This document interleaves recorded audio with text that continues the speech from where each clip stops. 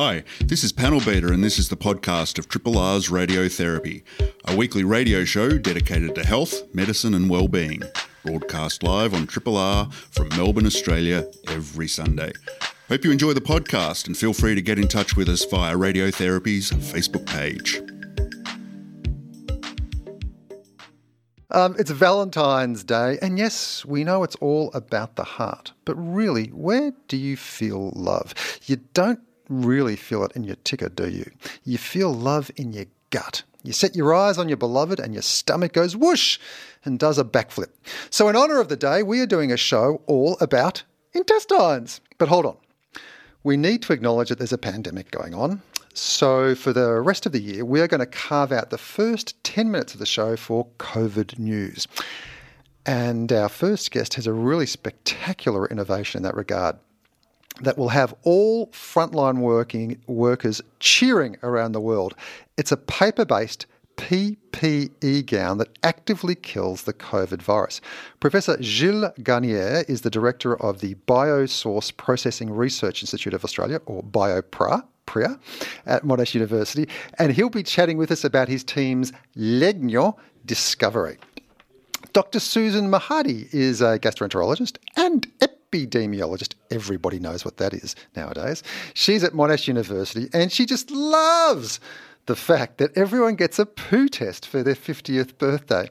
I'd have preferred a new power tool set, but I guess it's harder to post. Susan should know a thing or two about poo tests too, because she researches bowel cancer and has some very important and surprising findings to tell us about.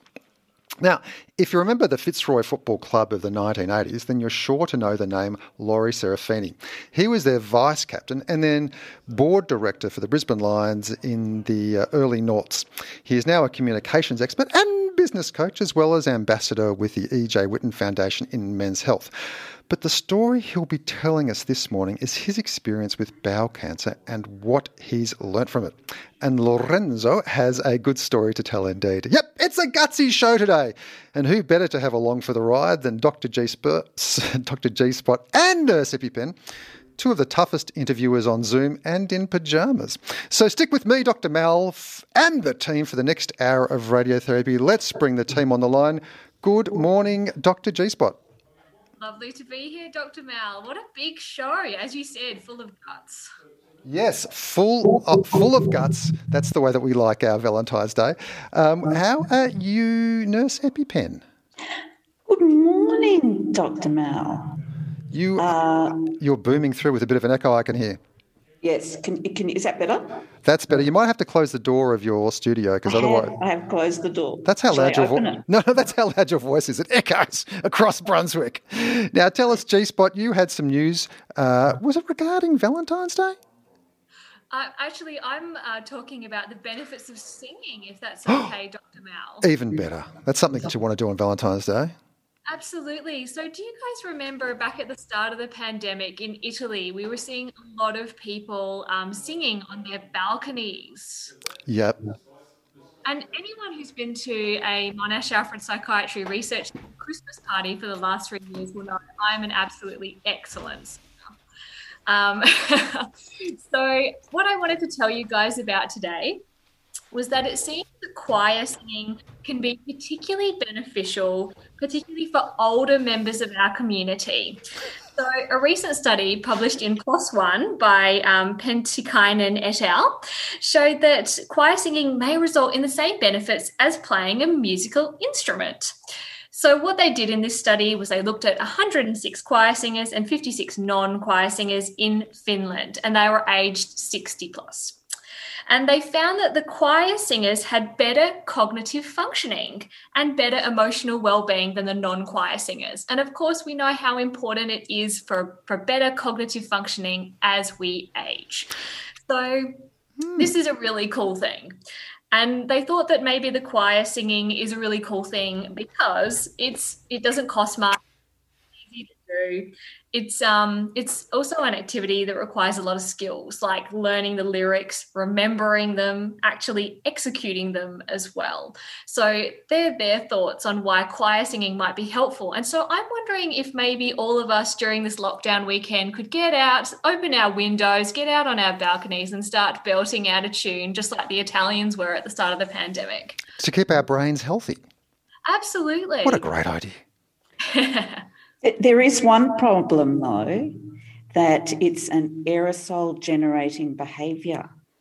So we can't sing with other people, but we can sing through the window and to our neighbours. So that's a good idea once. So a Zoom choir we could do. Zoom choir, now you're talking. That's a great Let's idea. do it. Let's belt out a tune sometime during the show. I happened to run into a cognitive psychologist over the week, and she was talking about maintaining good cognitive health. And I said, what about dancing? Because dancing requires movement, planning, organisation, being in tune with the music. And she said, yeah, dancing is really good for keeping your faculties in check and very, very healthy. So maybe a bit of dancing and singing on the balcony or behind glass. Get your instruments out. Let's just make this a fiesta. Okay. Best lockdown yet. Yeah. Now, EpiPen, you had something on talking about cognitive faculties failing, but you had something about Valentine's Day, didn't you? Valentine's Day, 14th of February. According to historians, the Valentine's Day is a successor of the ancient Roman feast of Lupercalia, dating back to 300 BC. And it's really about celebrating the coming of spring. So there are more flowers, certainly in the European countries. And one of those rituals involved, this is a good one, sacrificing a dog or a goat and using its skin to whip women, an act that was believed to increase fertility. What? How about that? And I've got a staggering figure for you. Yeah. In 2019, Australian romantics spent a collective of $528 million that year on gifts and flowers across Australia.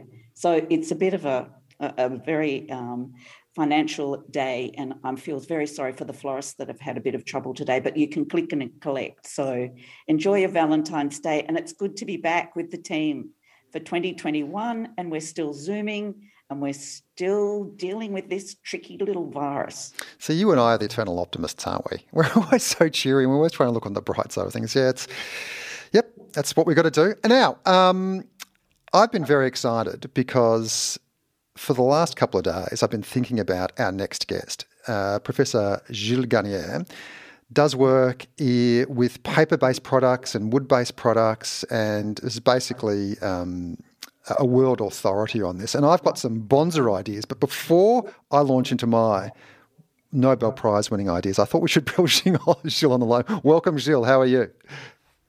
Good morning. It's a real pleasure to be here. Thank you so much for getting up early in the morning and being with the radiotherapy team. Now, just tell us a bit about this quite incredible innovation you've been working on.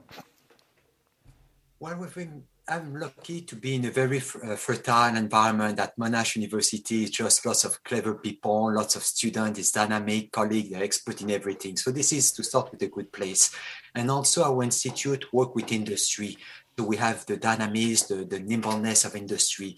And with this environment, it's easy to come with ideas. So I have colleagues in medical science, in engineering, in chemistry, in design, and we bring all the expertise together. And, when there's a crisis, we try to come with solution. And that's what we've been working on. So you've been doing something quite fascinating with paper. I mean, this has been your field, isn't it? Paper-based technologies. Paper and cellulose. So when we had the COVID, basically our institute became, I would say, an emergency center. And we had a team working on a diagnostic, and you probably read a bit of media on that. And under the team working on the PP and basically on the paper gown. And here we use our expertise of the paper, of the material, but not the paper of your grandfather, I would say the modern paper, to develop solution for the problem. And here what we've been doing is basically to engineer, to develop, to test a paper gown, a medical paper gown made of laminated paper that provides you the fall protection of medical fall gown. How do you do that? What do you do to the paper to make it so good? Well, it's even better. We don't do it. We rely on our partner. So when we had this crisis, we formed a consortium with industry, and we had two companies that made the paper, Norske Skog, and basically it was Merivale. They made a paper. Another partner that developed the coating, and every day we're getting together and to discuss and to optimize. What I should have said is we had a team, and the team kind of volunteer. They drop everything to create a task force to solve the problem. So in 10 weeks, we went from absolutely nothing to form a consortium with industry. And every day we're zooming and the paper was coming here, laminate there, testing. You say, no, that's not good, no, that's better. And we solve the problem. So what we have is basically a paper over which we create a very thin layer of plastic, of polyethylene. So that's the first step. And after we learn to design and to meet each of the criteria required for medical gown to give protection against the COVID, the virus, and we learn how to transform that into a gown, and we give that to a few volunteer friends that didn't run fast away, and they were in medical surgery, and they tried that for a few days and gave us the feedback, and we optimize, and that's how we worked. So do you actually put do you actually take the paper, put some COVID virus on it, and see how long the virus survives on the actual product? Not exactly. It's a protection. What we have is a paper that is basically the support, the mechanical strength, over which we laminate to create a very thin films of polyethylene, the same as the plastic of a plastic bag, but very thin and controlled. And that is laminate, that is fused on that. And we use that as material. So the first thing, it has to be solid enough. So we test the properties, and after, basically, it has to provide protection for our medical cores. So we measure the penetration of a virus to make sure that it doesn't penetrate. It has to be used in medical environments, so it has to protect against blood and liquid. So there's a series of standards. We took them one by one, and we engineered the paper to meet all the criteria, and we found good way to fuse or to sew the material in order to be able to manufacture that at the very large industrial scale. So as usual, I got it wrong in my introduction. I thought that the coating actually kills the virus, but what it does is it provides a very strong barrier against the virus. We have this technology, but it is too complex, too expensive. We like simple, and that works, and cheap. The paper is cheap, polyethylene are cheap. We keep it this way. So two things. What is the cost, Gilles? And can the gowns be recycled? What's the reusability? Excellent question. Cost, basically, the function is the chicken and the egg. How many eggs you want, that will tell you how big of a chicken we need. So the cost is made of paper. So let's face it, this is the paper. It's the paper we select is pretty much the same paper on which you write. So that's, it's a cent, maybe a page or even less. So I would say the material would be something like, if I'm extremely generous, 50 cents. So we're talking about less than $1, probably 50 cents to $1 the gown. That's what we expect. That's great, because I did Google costs of gowns, and that sort of the average one is about $2.50. So you're coming in as a very cost-effective piece of equipment. Be cheaper. Yes. And reusability or recycling? Reusability. We can recycle, but here there's a bit of an issue with if you work in a surgery and there's blood all over the place and virus, yes, we have the technology to recycle, but I'm not sure I want to do that. So the way we think is going to go in the incinerator, it's going to be incinerated, which will produce just the CO2. It will be much less, I would say, toxic than the plastic one. But as we speak now, because of the COVID and the transition, our plan is not to recycle, although we have the technology to do it. And I've just got one final question. What's it like to wear? Because you know that nurses in particular in ICU have to wear these gowns for a very long time. I think they recycle them or take them off every 4 hours. But are they comfortable with this polyurethane on it? Does it make you sweat more? Is it? that's when we work, and basically it is the main issue. It's the durability is not the same as a fabric, so it's a little bit paper-like as for the model we had, and it has also for the protection, it has to provide foam to be completely impermeable to gas and therefore to moisture, so it's less comfortable. So what we did is we work on the back to provide some basically aeration. Because we have the technology, we could have made a type of Gore-Tex, but if we do so, we do not meet all the most stringent criteria of protection. And our first priority was to protect the medical personnel, and then to be comfortable. Also, what we can do is basically what we have is a kind of all the same weight. What we can do is to make articulation to the arms to make it more comfortable, so we can refine the concept. But the issue we have, it's a little bit paper-like. It is made of paper. Gilles, here's my Nobel Prize-winning idea for you, and I give it to you on air. So you've got witnesses. What about because in line with our show today is about intestinal health and about bowel cancer and about early detection. What about coating toilet paper with a chemical that when it detects blood, it turns a particular colour, make it purple. So it's an early detection device every time you wipe your bum. What a good idea. We need to think about that. So to work with the toilet paper for application, in our group on which we use the toilet paper basically to analyze blood. So not that bad an idea. So we can do that. We put antibodies, enzyme, and we have lots of nice diagnostic. But I need to reflect a little bit on your good idea. To change color, we can do that. We do that also with paper, but we do that to analyze. We have a test to analyze the sugar in your blood. Yeah. Instead of a little strip, what we want is like the paper strip for your pool. You put a drop of blood and it just show you the color. So that we have it. But to combine that, that's a winner. I've got another one for you. Oh yes, absolutely. I've got another one for you. Tissues. You know how some tissues are impregnated with aloe, the moisturizer? Impregnate tissues with vitamin C and zinc. So every time you blow your nose when you've got a cold, you're giving yourself mucosal zinc and vitamin C.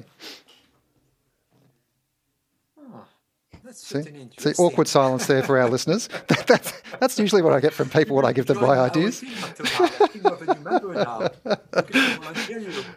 Gilles, it's been great having you on the show. Fantastic innovation that you've been working on. Cheap, effective, and so timely. More power to you. Thank you so much for joining us. This is a podcast from Triple R, an independent media organisation in Melbourne, Australia. To find out more about Triple R or to explore many more shows, podcasts, articles, videos and interviews, head to the Triple R website at rrr.org.au. Welcome, Dr. Suzanne Mahadi. Can you hear us? Yes, can you hear me? Fantastic technology. Yep, it's working. And, you know, this is our first show for 2021 and technological skills fade. It's been about 2 months since I've worked a panel, and it really, really shows. Thank you so much for joining us this morning. Tell us, you're a gastroenterologist and epidemiologist. How did that happen?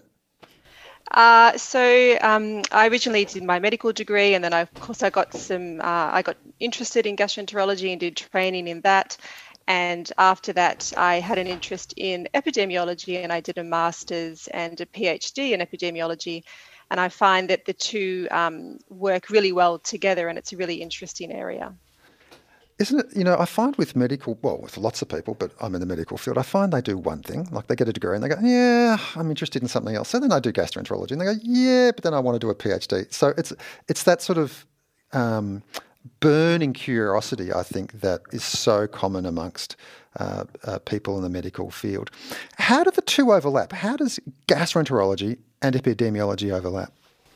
Yeah, so the particular form of epidemiology that I do is clinical epidemiology, which is really a lot about research methodology and a lot about how that applies to clinical practice, not so much the population-based epidemiology. And so every time, for example, we make a diagnostic decision or a decision to do a test, in clinical practice, then we have to ask ourselves, what is the utility of doing this test? What is the chance that I might miss a certain diagnosis or that I might detect another diagnosis? And when I do research in those particular areas, for example, bowel cancer or fatty liver disease or other things that I've been interested in, it helps me to understand what I'm doing when I'm using tests in practice or what I could be missing, for example. So that's just one example of how it can help. On a broader level, it helps to think about when you apply broad decisions in, across a group, for example, in an outpatient clinic. It helps you understand whether you're using cost-effective medicine. For example, should you offer a colonoscopy to everybody or should you not? And it's very important to do that and to consider that. What are some of the things that you've changed practice, your own practice, or practice has changed more generally in that field of gastroenterology in the last, say, 20 years because of epidemiology or our new knowledge about tests? Like, we're doing more or less of something that, 20 years ago we were doing quite often? Yeah, I think colonoscopy is a good example of that. It was thought that colonoscopy should be offered to everybody over 50, and certainly that's more the practice in the US. In Australia, we now have an extremely effective bowel cancer screening program, and we know that we don't need to offer colonoscopy to every person who's turned 50 and has no symptoms. And the data from all of the studies tells us that on a population level, the best thing we can do is to screen people first, and that helps us to stratify into people who would benefit from the test and a group that would not benefit from the test. And ergo, our poo test that you get in the mail when you're 50, is that right? Yep. What's the take-up of that like? It's around 42% at the last sampling. And why do you reckon it's so low? I mean, it's not low, but why do you reckon it's 42 rather than 92? Yeah, it's so breast cancer screening is more popular. It seems to have captured the imagination of the population more than bowel cancer screening, and the uptake there is around 55%. I think it's low because there's an icky factor to dealing with stool. I think some people get the test, but they don't feel that they are at risk of bowel cancer and they don't think it applies to them. Yeah. But in Australia, we have one of the highest rates of bowel cancer in the world. And it's the second commonest cause of cancer-related death in Australia. So we all need to be thinking about it. I think sometimes there are system factors. For example, people move house and so the kit turns up at the old address, not the new address. Yeah. And sometimes it's a lack of endorsement from friends or family or their GP. And so they just think of it as, an additional test, but not really something that's necessary. Whereas I think it really is necessary for people who turn 50. I'm just going to lob in with a quick idea before Dr. G-Spot's question. Here's an idea for you, because I'm full of ideas this morning. What about a national poo day where you keep your test and on, I don't know, you pick a day of the year that you want to have it, make it February 2nd, my birthday. Yep. Everybody that's got a poo test does it that day, and there are big celebrations and teas, and everybody talks about the poo test that they did. Yep, I love it. It's perfect. Fantastic. Gemma. I was going to say, Dr. Mal, we should have had you years ago. Suzanne, I was lucky enough to be part of, an advertising campaign to promote FOBT testing a few years back, and we came up with stick it to number 2. And it seemed to go fairly well, but now that you're telling me 40%, I'm like, maybe we didn't quite hit the mark. And I suppose, do you have any other ideas besides National Poo Day of how we might, normalise our discussions around fecal testing? Yeah, I mean, we do need to attack it at the level of all of the different barriers that occur, but certainly mass media campaigns are extremely effective, and you do see increased uptake in the couple of months after they're done. It's just that that's not sustained, and so perhaps we need to be doing those much more regularly. We also know that there needs to be more media discussion and promotion of it. Certainly when Kylie Minogue was diagnosed with breast cancer many years ago, the publicity around that was huge, and the increased uptake in screening was around 100% increase in the first few months afterwards. Wow. And then that kind of, gradually went down again. We'd need some celebrity endorsement with that National Poo Test Day, I think, as well. Well, I'm happy to offer my services for that. I've got a good story. Dr. Mal and I met in gastro more than 30 years ago at one of the big hospitals in Melbourne, and we still are good mates. And I just wanted to talk about my experience with poo. I do it every day, but I think we need to talk about it. And I think we need to make it more fun and call it poo, maybe not a stool or feces, have a fun kind of attitude to it, and talk about, do we look at our poo when we flush it down before we flush it? What's normal? What are the changes of a poo sample? And you go to sit down with some friends and have a coffee, and people go, "Oh, don't talk about it while we're eating." And I think, well, what's that? Just make it more fun. Make it we talk about wee and poo, number 2, number 1. I think, my sister got her fecal occult blood sampling test, and it freaked her out. She just thought it looked way too medical and difficult to get her head around, and she put it away. And then she did have a think about it, and maybe, Suzanne, you'd like to comment about this weekend, but she finally did have a look at, and they have changed the packaging a bit. It is a bit more friendly, a few more stickers, and that emoji of the little poo. Why aren't we doing that a bit more? I'm a big poo talker. And maybe I talk a bit of shit as well, but it's just one of those things that we should make it more lighthearted, and it's not such a terrible thing. Yeah, exactly. And that's obviously a great idea, and humour is always really helpful with promotion. And that would be something that the bowel cancer program needs to look at. But, as we were saying before, we're in lockdown this weekend, certainly in Victoria, and there's no better time that if you've got your kit sitting there in the drawer and you've got nothing else to do, because we really don't, it's a great time to do it. How long does it last for, the kit? Do you know?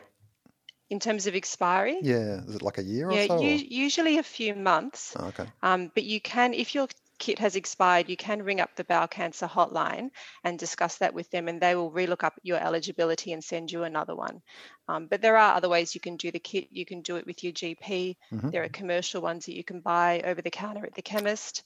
So there's a number of ways to do it. Have we noticed an impact in the mortality and morbidity from bowel cancer since the introduction of universal testing at 50?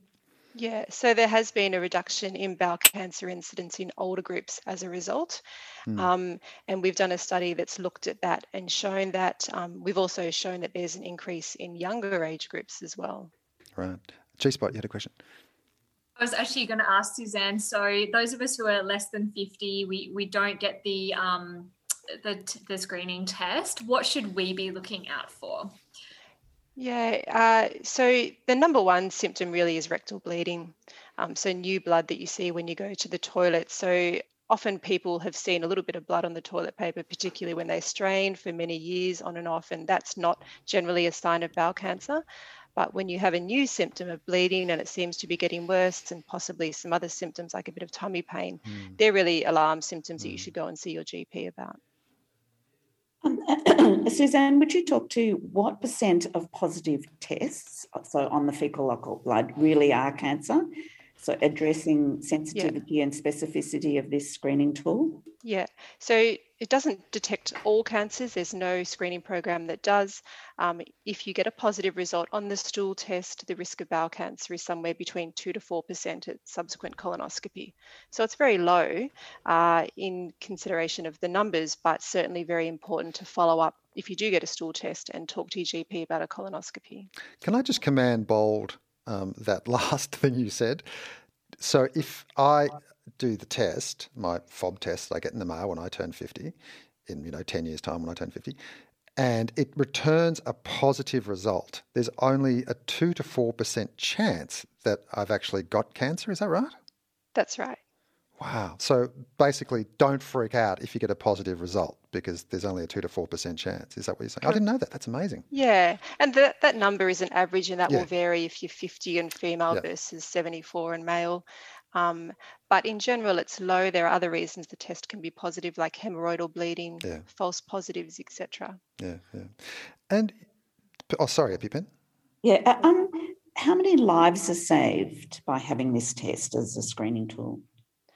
So with the latest data, it suggests that if we have the current participation rate from 2015 to 2040, around 60,000 lives are going to be saved over that time frame. And then if you can increase that participation rate to say 50%, you'll save another 20,000. So that's 80,000 Australians.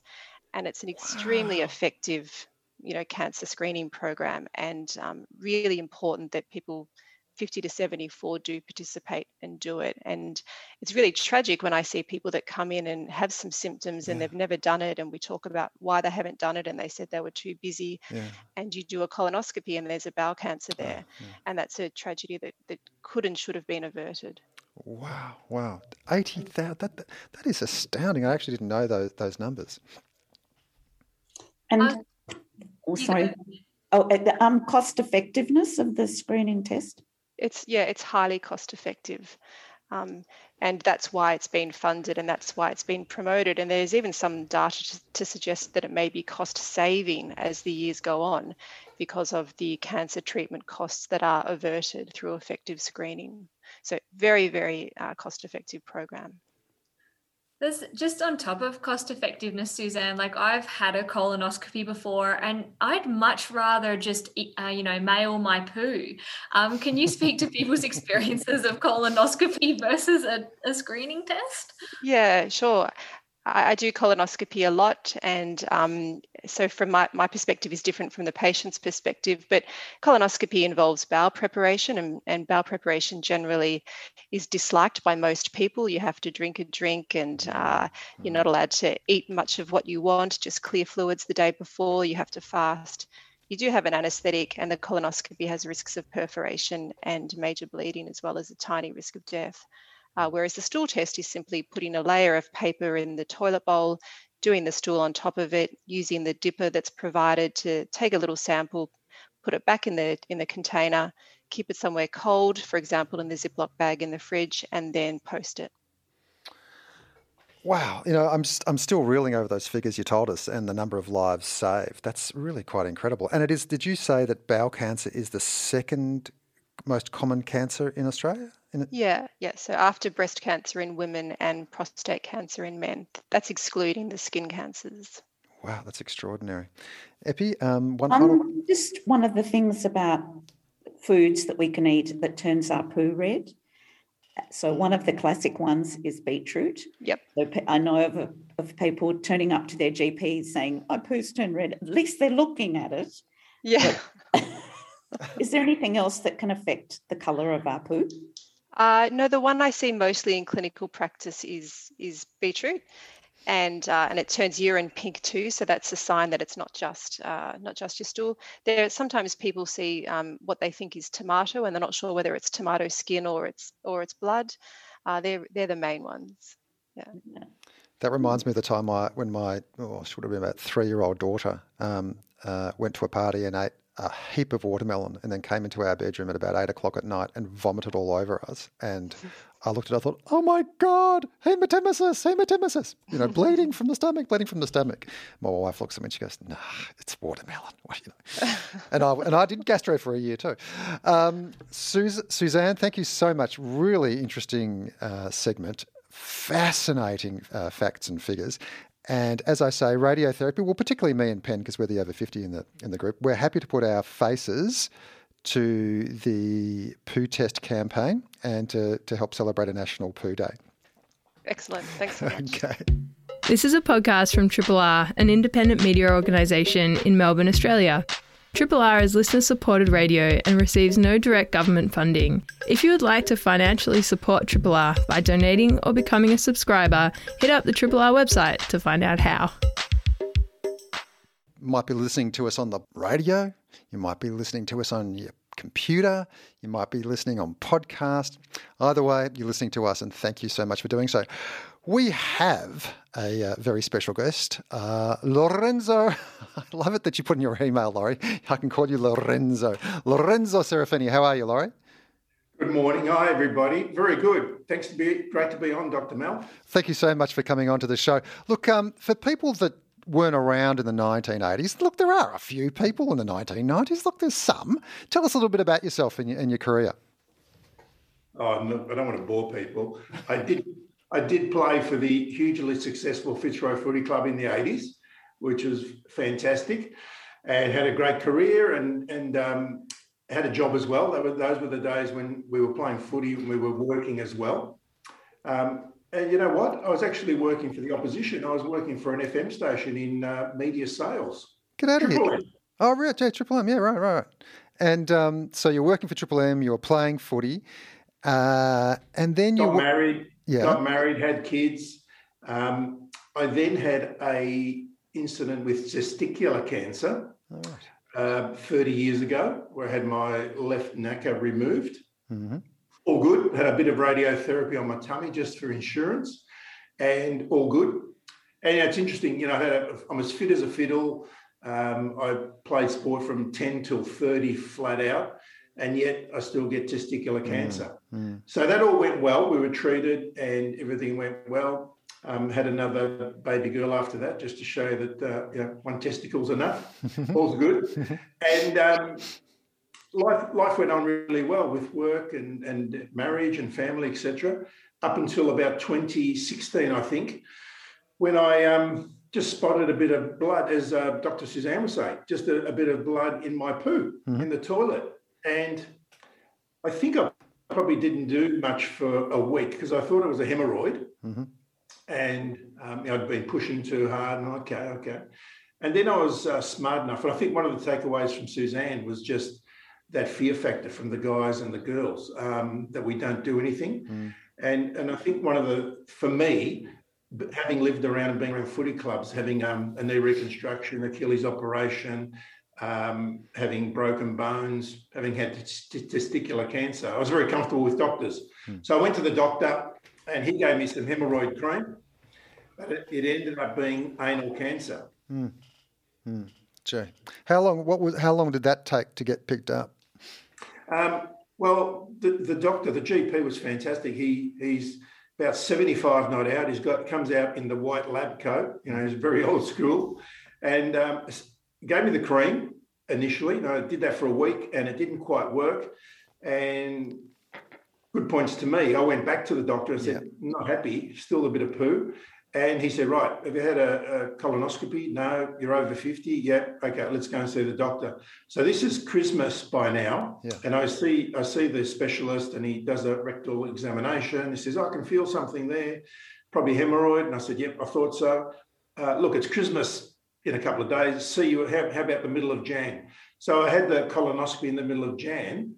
And, you come out of it, you're a little bit out of it with the light anaesthetic. And he says, look, you'll have some stitches. See you next week. I said, fine. So I go home thinking it was a hemorrhoid and I've got some stitches. And my wife, Catherine, who's a former physio, is very medical. So she said, okay, good. Go back to the doctor. So I waltzed back to the doctor. I'm normally a pretty jovial type guy. How you going, doc? How are you, Laurie? I'm a bit sore from the stitches when I'm trying to poo. Yes, well, we got the biopsy back and you've got anal cancer. I've just fallen off the chair. Yeah. Again, I'm fit, well, Yeah. we eat really healthy. Yeah. I have maybe one glass of red wine a night, I really look after myself. Yeah. So we had a discussion about that. And he said, look, it's not that common. It's not bowel cancer, which I should tell people, it's in that same family, Right. but it's not quite as serious as the bowel cancer. It is frequent in Australia. We see some episodes of it and you should be okay. We got it early, but you're going to need 6 weeks of radio and 6 weeks of chemo. And, I got to reception, rang Catherine. Well, she's almost in tears. What? Yeah. But we got through it okay. So, what was going on inside your head when the doctor said, look, you've got anal cancer? What were you feeling? What were you thinking? Yeah, that was pretty scary because having gotten through the testicular cancer, and I knew that that's serious but very treatable these days. Dr. Mel, 1,000 things were going through my head. Why me? And am I going to see the kids grow up and what's going on? But he reassured me pretty quickly that it's very treatable and well done to you. You got in early.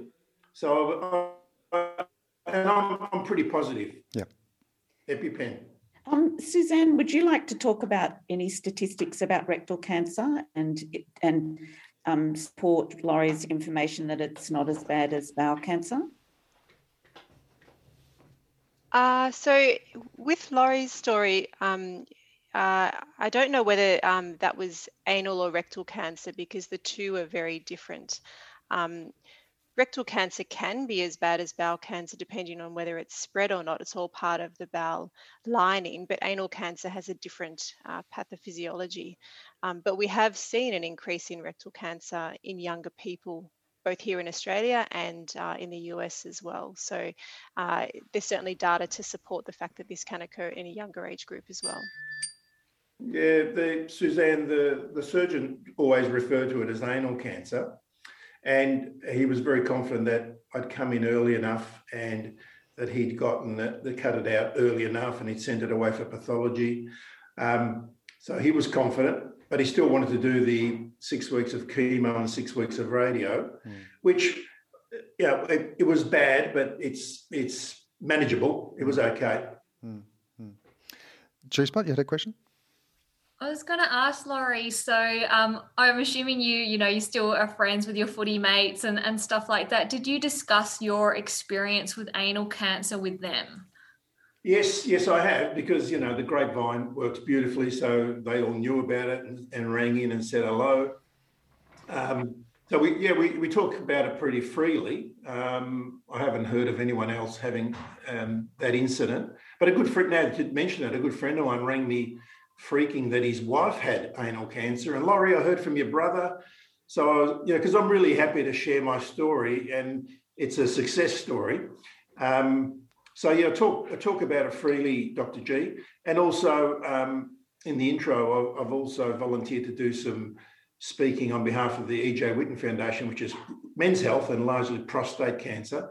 And I think we've got to get the message out there, as you guys have been doing fantastically this morning, and Suzanne's chat was riveting. We've got to talk about it freely and not be concerned about, it's a stool, or, it's the penis, or it's the anus. Just make it black and white.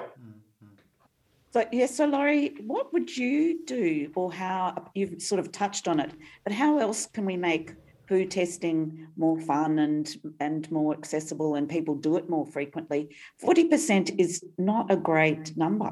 I mean, to me, that sounds terrible. I know it's compared to 55% with screening for mammography for breast cancer, but do you have any thoughts how we can oomph up the testing rates? Yeah, look, not off the top of my head, but I totally agree, because keeping it taboo is not going to help anyone.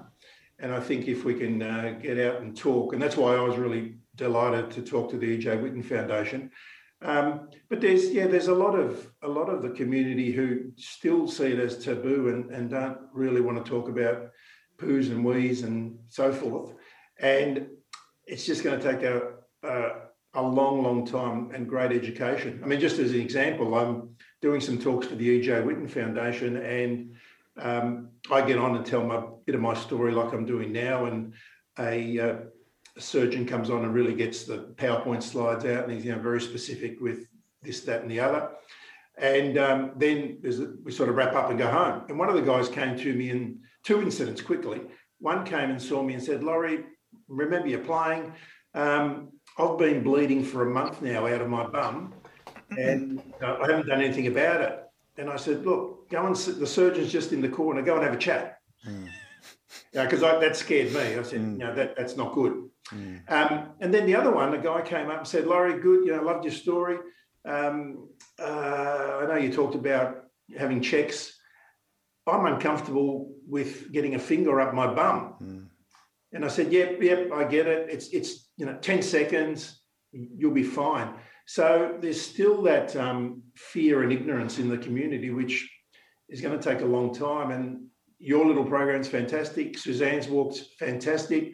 The E.J. Whitten work is fantastic. It's going to take a while, but we've got to get out there. Yeah, I agree with you, Laura. I reckon we've got to become more familiar and more comfortable with those kind of conversations. And look, in some cultures, like I'm talking medical cultures, As Epi said, she and I bonded over poo about 30 years ago when we were doing gastroenterology together, and it was a very just normal thing. I mean, you just talk about it. It wasn't verboten. There was no stigma about it in our little kind of medical culture. But obviously, in the broader community, people think it's icky and look, it's messy and dirty, but it can be a lifesaver. And again, I'm reeling over those statistics that Suzanne told us about. You would save 80,000 more lives if we just bump up the number of people that take the test. And the test really isn't that difficult to do. And also, if Gilles, our professor from the start of the show, adopted my idea of impregnating toilet paper with a blood detection system, I mean, really, we're going to... A toilet roll might cost $20. Well, you just use, I don't know. Well, I haven't done the economics of it yet, but I think, if we could start discussing it more broadly, then we're going to get a lot more take-up and we're going to save lives. And that's really... at least stop the panic buying of toilet rolls if they're $20 a pop. Yeah. It'll certainly... Dr. Mel, I just had a thought, because there's no magic cure, but maybe on the flip side, this is purely thinking on my feet, one of the other things that might need to change is your fraternity, maybe the doctors and the nurses, because sometimes they're a bit stiff and wooden when you go in and see them. They're all very medical, and it scares you even further. Not with me. I was comfortable, and I'm sort of chatty, and I love people, so I'm optimistic all the time. Optimistic we might even get out of lockdown here in Melbourne at some stage this year. I certainly hope so. The bedside manner. I don't know whether Suzanne or you've got a thought. That's just me thinking on my feet. Absolutely. The culture is so important in the room and with whoever your doctor is that you feel comfortable talking about this sort of stuff. And, certainly in medical school, we do lots of teaching about that kind of thing. But, it's horses for courses, and different people have different personalities. But EpiPen, you go for it. What I was thinking is the best time to have a review is when you get your annual flu. So you should book a long appointment with your GP and touch on everything: psychological health, have a digital exam. So that's where the doctor puts a finger up your bottom to feel for prostates or for tumours, blood pressure, lung function. Maybe we do it for our cars. Why can't we do it for ourselves? Just once a year, we go and have a really good chat with our GP, find out what's the latest, and that should be built into our psyche for even teenagers or early 20-year-olds. Once a year, go in for a service. My best mate was saved by a prostate exam. So, by his GP doing a rectal exam. And so I'm forever thankful for that, because he actually did have cancer and needed an operation. And if it wouldn't have been for a series of investigations and that examination, he wouldn't be around. So, it holds particular relevance to me. But I absolutely agree with you guys. Discussion, Laurie. Yeah, I think just because I work in the communications business, I think if we talk a bit more about it, I spoke to my wife Catherine, who's in the next room listening, and she's all over it. We happily got married. I never looked at my poo, never thought of my pooing habits, and she's talking to me since we got married about what colour is it, and how often are you going to the toilet. She's very into it. She understands. So it's made me a little bit more literate about that sort of stuff. But we've got to talk about it. As one of you was saying to my Dr. G, I think, G-Spot, talk to my footy mates and talk to my male friends. And then talk to your wife or husband or significant other and say, listen, I've spotted some blood, or something's not what it seems. If you tell someone, the problem gets halved a bit and maybe you can deal with it. I'm even thinking talking to kids, because if you make it all normal, there's so many poo jokes when we grow up as little kids. My sister was the professor of poo jokes, because she would have us in hysterics and talking about them. But kids could talk about, there's all sorts of things that we can pick up from poo doing silly things like floating. Kids could, Mum, not that my children have had that, but just telling them, does it float? Does it look odd? Has it changed? Yeah. Suzanne, what do you think about educating younger people? Oh, totally agree. I think if it starts in the schoolroom, You've got to be a little bit delicate about it, but totally agree. I mean, if we were talking and it's Laurie Serafini at 21 years of age, I wouldn't be as comfortable and as confident as I am now. But being older, I've been 59 now for 2 or 3 or 4 years. I'm very comfortable sharing and chatting and talking. Suzanne, did you want to answer that question? Yeah, I think whilst it's important to talk to young people, and young people are often a bit more flexible talking about these things, I think, Laurie's age group and older, and particularly men, are the group that I would like to see targeted. They're less likely to do the bowel cancer screening kit than women, but they're more likely to have bowel cancer than women. So that's really the key group that need to know about it and to do it. I think you raised such a good point there, Suzanne, about women being more likely, and maybe it's about the female partner encouraging their male partner to do the test at the same time. Maybe we need to sort of hook in women to help their partners be more involved. Yeah, I think that's right. And in practice, I see what I call the wife effect, where the wife encourages the husband to come in and get something done. And I'm always grateful to those wives for pushing their husband, because often it's something that's been put off for a while. Yep. So epidemiologically, I love saying that word, Suzanne, epidemiologically, are men who are partnered more likely to get the test than men who are unpartnered? I don't think that's ever been studied. In my practice, certainly people that are partnered, frequently they'll say, "Oh, my wife pushed me to do this," or said she's done it and you should. So I do see that, but I haven't seen any data to support that. And we've only got about a minute to go. Suzanne, can I ask you a very quick question, which I meant to ask you right at the start of the show? Why did you choose gastroenterology?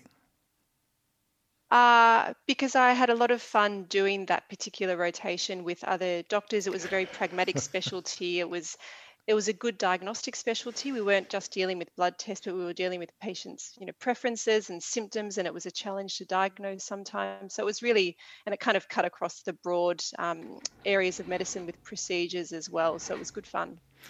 I've got to say, because I did it, as I mentioned, I did it for a year, and the reason that I got interested, again, was the people. I fell in with a great bunch of people who were super, super smart, super good fun, super great with patients. And I just thought, well, this is a nice way to spend the next sort of 40 years of my life. I then sort of got detoured into psychiatry for a whole variety of other reasons because of another group of people. But is that often the way with medical specialty? You kind of, it's not like you start with a burning desire to be, a gastroenterologist or an endocrinologist, but you find a group of people, you find interesting patients, and your curiosity is piqued, and that's where you travel. The road to careers is so mysterious, and who knows what life is going to hold for us. Look, thank you so much, guys, for being on the show with us. Laurie Serafini, Lorenzo, I'm practicing my Italian. Lorenzo Serafini, you've been great, mate. More power to you. And thank you. Ciao, ciao, ciao, ciao. Grazie mille. Thanks for joining us, Laurie. That was absolutely fantastic stuff. Suzanne Mahadi, thank you so much too for all your facts and figures. There was some absolutely startling information I'm really going to have to think about and mull over those facts and figures you gave us. Thank you also to Nurse EpiPen and to Dr. G-Spot for being with us too. Hi, this is Panel Beater. Thanks for listening to the podcast of Triple R's Radiotherapy, a weekly radio show dedicated to health, medicine and well-being, broadcast live on Triple R from Melbourne, Australia, every Sunday. Hope you enjoyed the podcast. Feel free to get in touch with us via Radiotherapy's Facebook page.